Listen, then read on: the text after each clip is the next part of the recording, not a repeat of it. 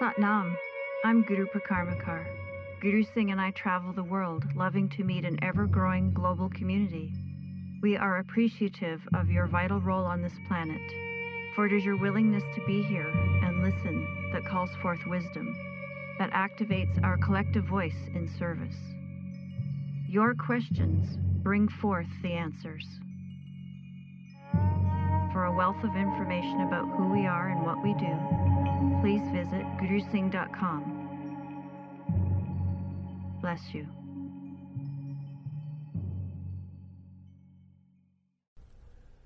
Satnam. There's a children's sign language, signing, that you work with children before they're verbal. This means more. More. More. We want more. Right? Can we get it? And kids always get what they ask for. It's like, so if we have that, yes, if we have that innocence of that childlike, the universe cannot refuse us. If we have God fear, they say God fearing, yeah, then we get nothing. Can you imagine going to someone's home where the kids fear the father? You go, something's not right here, right? Correct? Yes. So why would we fear, and why would they call God the Father? Because there's no such thing as a pregnant man. There's one species, I think, there's one species that the masculine gives birth, but it's like some crustacean from like 4 million miles deep in the ocean, It's like, obviously that's an exaggerated number, but men don't give birth to anything. So, first of all, God-fearing is not fearing the Father. God-fearing is just stupid. But God is not the Father, right? So that which is generate, organize, and destroy, Yogi Bhajan said God is an acronym. So generate, organize, and destroy, that is before Adi Shakti. Then Adi Shakti gives birth to Shiva in the mythology. So the universal nothing gives birth to the feminine, then the feminine gives birth to the masculine. But because the masculine is so just, what is that word when you say it's over the top?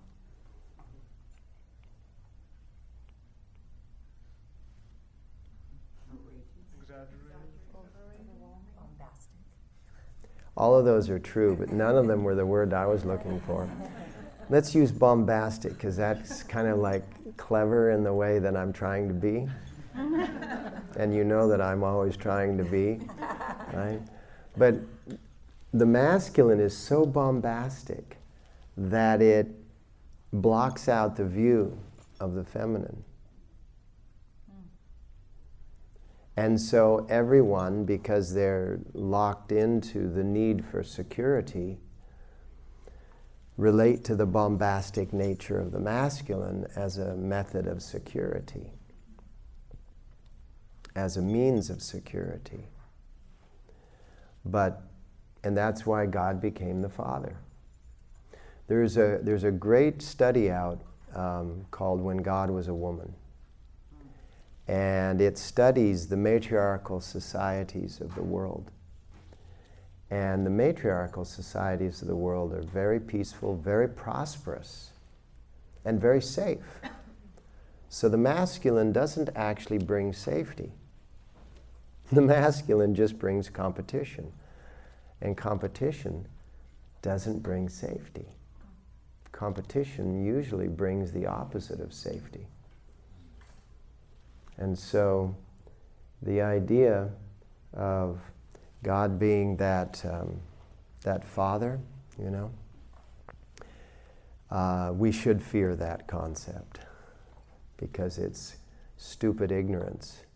And that is what we have to correct, but we have to correct it gently. And we're going to have to go into every single religion indirectly and make the correction, because there's a lot of years of history connected to all of that tradition. But a tradition that can't shift becomes stagnant. And a stagnation ultimately becomes corrupt. Isn't that what happens in the body? Dr. Saab, she passed her examination. If the body stagnates, it corrupts, yeah? It becomes unlivable. And because, and we haven't tuned in yet, I know, but I just got carried away.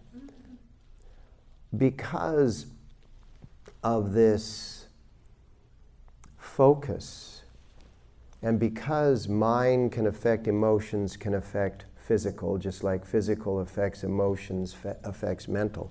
It's a cycle. Our attitudes are causing our body to stagnate. And therefore, bodies are dying at 70, 80, 90 years old. These bodies are not meant to die at 70, 80, 90 years old. They've done algorithmic studies of the human body and the human biology, and they say that without the tension, pressure, stress, and friction being out of balance, the human body can actually sustain itself for about 330 years.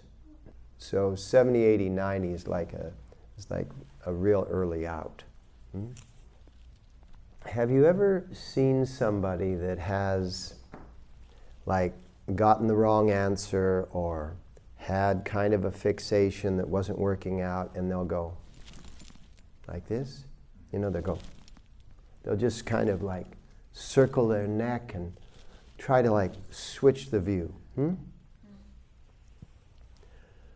There's a instinctual reason for that, and there's a anatomical reason for that.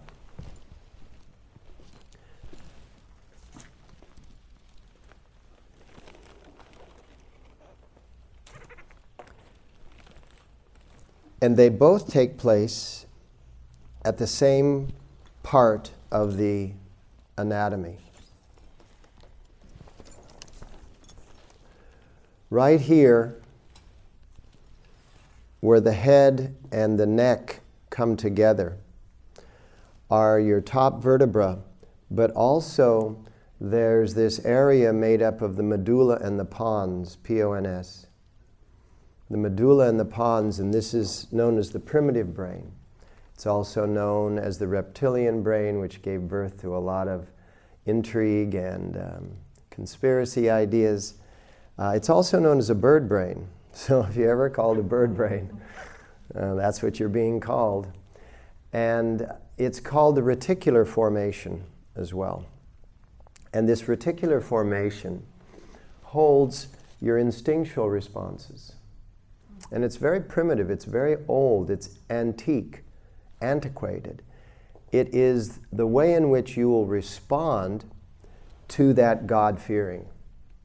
It's the way in which you will instinctually respond. In other words, you will use the lenses of your history. Not just your chronological history, but also your biological history, which is the history of your genealogy, your genealogical history. It's the history of your family. And so you will be reacting. It's why our faces resemble our parents. It's because the face is an expression of your brain-mind connection. You are expressing your attitude through your face. And the attitudes that you're expressing through your face are similar to the attitudes that your parents and their parents and their parents and their parents expressed also. So the similarities are very clear. Now, what happens when a person is born into a family that looks nothing like the parents is that their cosmological impression is so powerful in this moment that their genealogical impressions are being overwritten.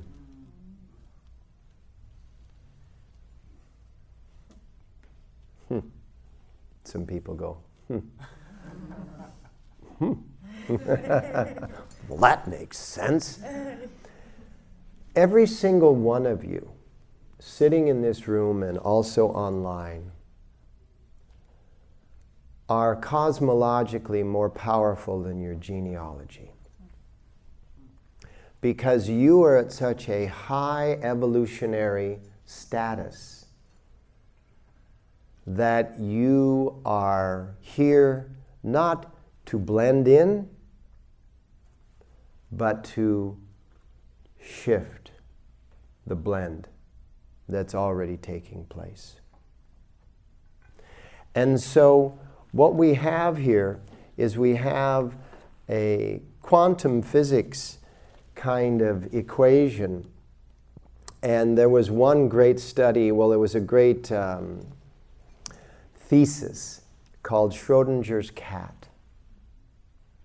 Schrodinger's cat was said to be both alive and dead. Schrodinger was a scientist, a doctor out of Germany. In 1935, he came up with this idea in quantum physics that at a certain level of reality, things are whatever they are observed as.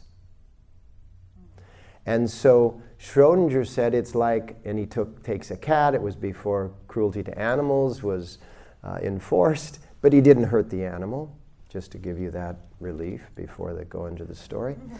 And he puts he just frustrates it a slight bit. He puts the cat in a box and closes the box and says, there's poison in the box.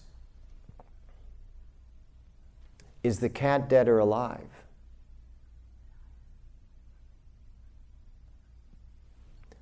He opens up the box,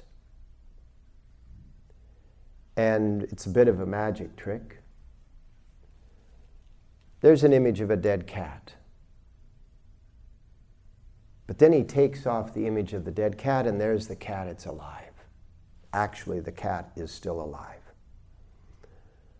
So your anticipation can override what is actually taking place. Just like your cosmology can override your genealogy. Hence the reference to the lenses. Your anticipation creates a lens through which you see. And that lens can become a habit. You can think of the cat as dead because you think of the glass as half full, or half empty rather. Even if there's one drop in the glass, if you've got a really positive attitude, you say, the glass is beginning to fill up. But if there's one drop in the glass and you've got a really negative attitude, you think, I'm almost out of water. Both are describing the exact same event. But it's not just a psychology. What Schrodinger was saying was it's an actual physicality. That at a quantum level, the observer and the observed are interlinked inexplicably. That what you are actually receiving in your life is connected to what you are expecting in your life. And what you are expecting in your life is connected to what you are observing in your life. And where is the choice? Where is the decision that you can make that can actually control this? And when I asked this of Yogi Bhajan, he said, well, that's the deal. God didn't give you, God, in quotes, generates, organizes, destroys, an acronym. God didn't give you direct control, because if God gave you direct control of that mechanism, I mean, as messed up as the world is today, can you imagine how much more messed up it would be if certain people had control of a mechanism like that? I mean, God help us, right? So what happened was, it was given to you indirectly through discipline, and discipline means both a regular set of the equation and also being a student of the equation itself. Discipline is the root of disciple, and it's also the root of that focused action. And so if you can use the two forms of discipline and be a student of infinity and the infinite possibilities, as well as having a focus in your activities, then you can connect that channel and you can alter. Also the reason why the word altar has double meanings, right? Altar is a place of worship, and it's also a shift in reality. So these things that have those double meanings, use both of those meanings to be able to change your moments. You can alter your moments by changing your expectations. Long enough, holding on to new expectations long enough that they actually change your observations.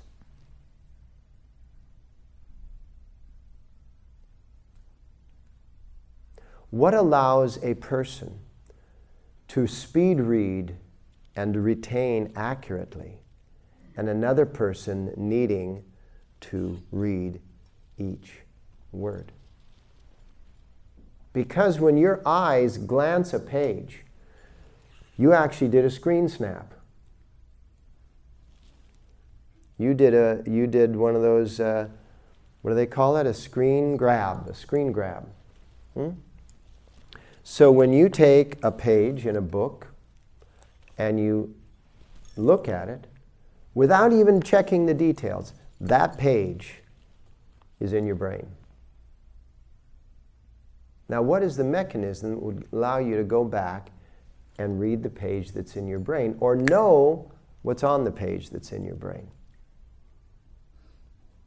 That is actually a state of being called faith, which is very similar to a state of being called trust.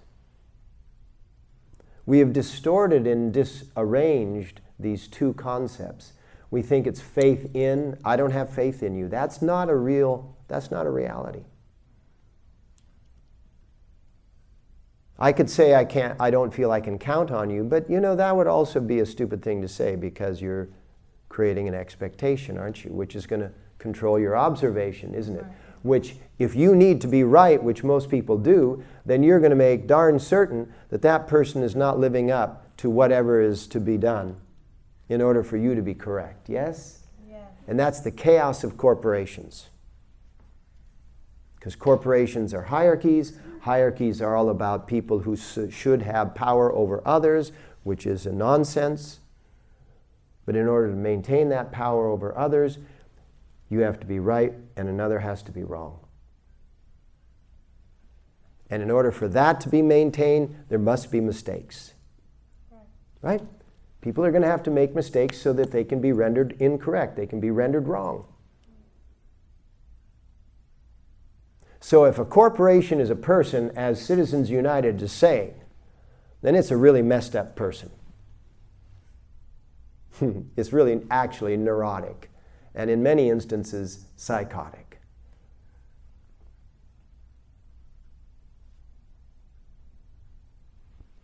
And so, all of this goes to speak about there's a way, an indirect way, in which you can become that disciple with discipline to alter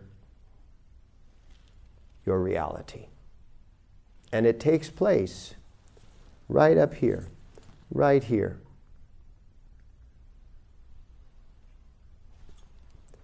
And this is what we do in yoga when we're working with chanting, because chanting really affects that area. That's the resonating chamber.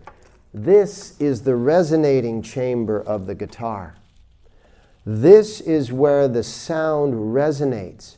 But the sound doesn't originate there. The sound originates here. The sound is controlled through here. And whether or not the instrument is tuned is controlled here. So there's all these different parts. If we want to take that metaphor and transfer it to you, there's all these different parts of your body, of your biology, that are enabling your projection, whether it's sound or light, to be not only projected, but then reflected, because what you're experiencing is a reflection of your observation, which is a byproduct of your expectation. And the dance within all of this is what is called the dance of enlightenment. Because if you can let this transform into just the pure light that is, this is very satisfying. This relationship you have with the world is very nourishing. And that is the purpose for every asana we do in yoga, for every mudra that we do in yoga. I mean, the mudras all use, well, not always, but let's say that 95% of mudras use which one of these digits? The thumb. And remember, I've told you over and over and over that when you're an embryo, which means up until about 20, 21 days in the womb, an embryo is just a ball of multiplying by dividing cells, correct? In that embryonic stage, your brain and your hands are coming from the same place. And so this area of your brain is where your thumbs are. This area is where your little fingers are. And that's why this is all about communication. This is your finger of communication. This is called your id. The entity, your ID. This comes from that reticular formation, the base of your brain, and it's just connected to the atlas, C1 vertebra, and the axis, C2 vertebra. So that whole mechanism is all about this. You know, we said this gesture means more. What does this gesture mean? It means good. It means good. And this means really good, huh? It's like a commonality of that, my instincts and your instincts. But what if, and the if is not even an if, what when human instincts are fearful?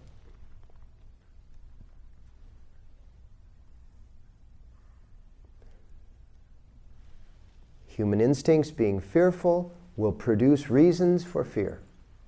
Remember? Remember, it's a cycle.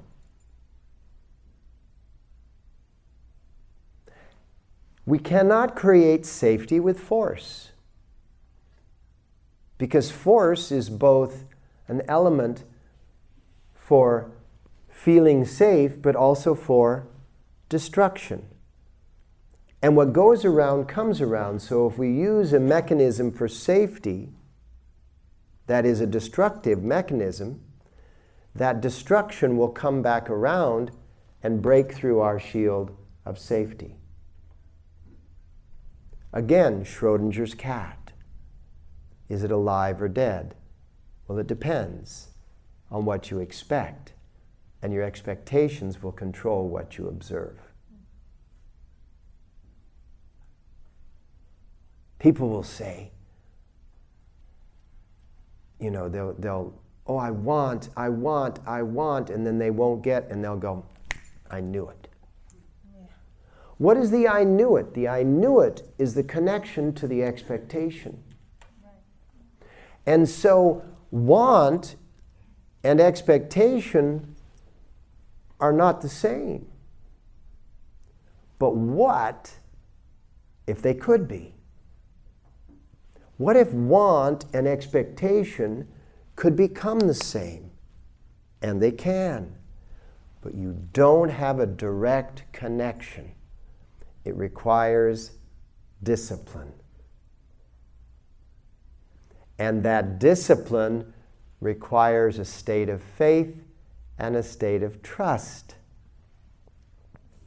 Because when in your discipline nothing is changing, in order to remain in your discipline, in order for it to ultimately change, you must be in faith and you must be in trust. And that's how all of these mechanisms fit together with Schrödinger's poor cat.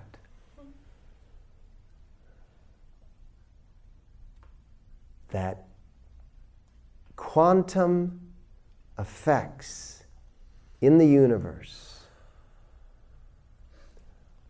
are creating a reality out of consciousness. And consciousness is what we in this class are working on. Another word for consciousness is awareness. And Kundalini Yoga is called the yoga of awareness. I mean, we could go on and on and on in this lecture, and I could show you how that connects to the chakras and the light crystals in the body, but we'll save that for other times. But just know that absolutely everything you do, everything you think, everything you say is having an effect on everything that is going to be, which is the quantum nature of time, in which the past is still, present is still, future is already.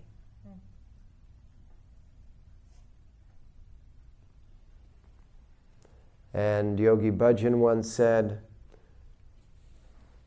God created time so that it doesn't all happen at once, and space so that it doesn't all happen to you.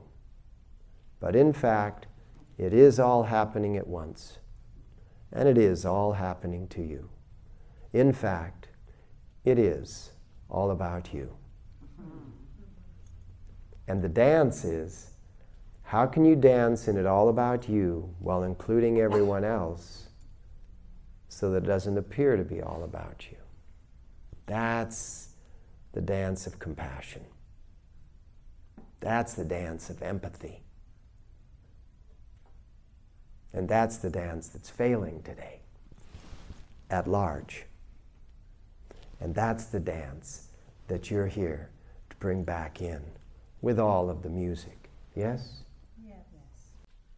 All the classes can be found now on gurusingh.teachable.com. There's going to be long-form classes available there, 30-minute long yoga classes with Kriya. There's also what is called a Kundalini Recharge. It's a brief lecture about something like depression or gratitude or achievement or partnering or success, and it'll be a lecture with a pranayama, a breathing exercise, and a single asana that you can just jump into during the day, and then it'll round out with an affirmation or meditation. And these will be like 11 minutes. And then there are also going to be audio files, which are guided 11-minute meditations, which you can listen to. And that's all within gurusingh.com. Bless you for joining us. Visit gurusingh.com for an ever-expanding archive of lectures, videos, yoga sets, meditations, and more.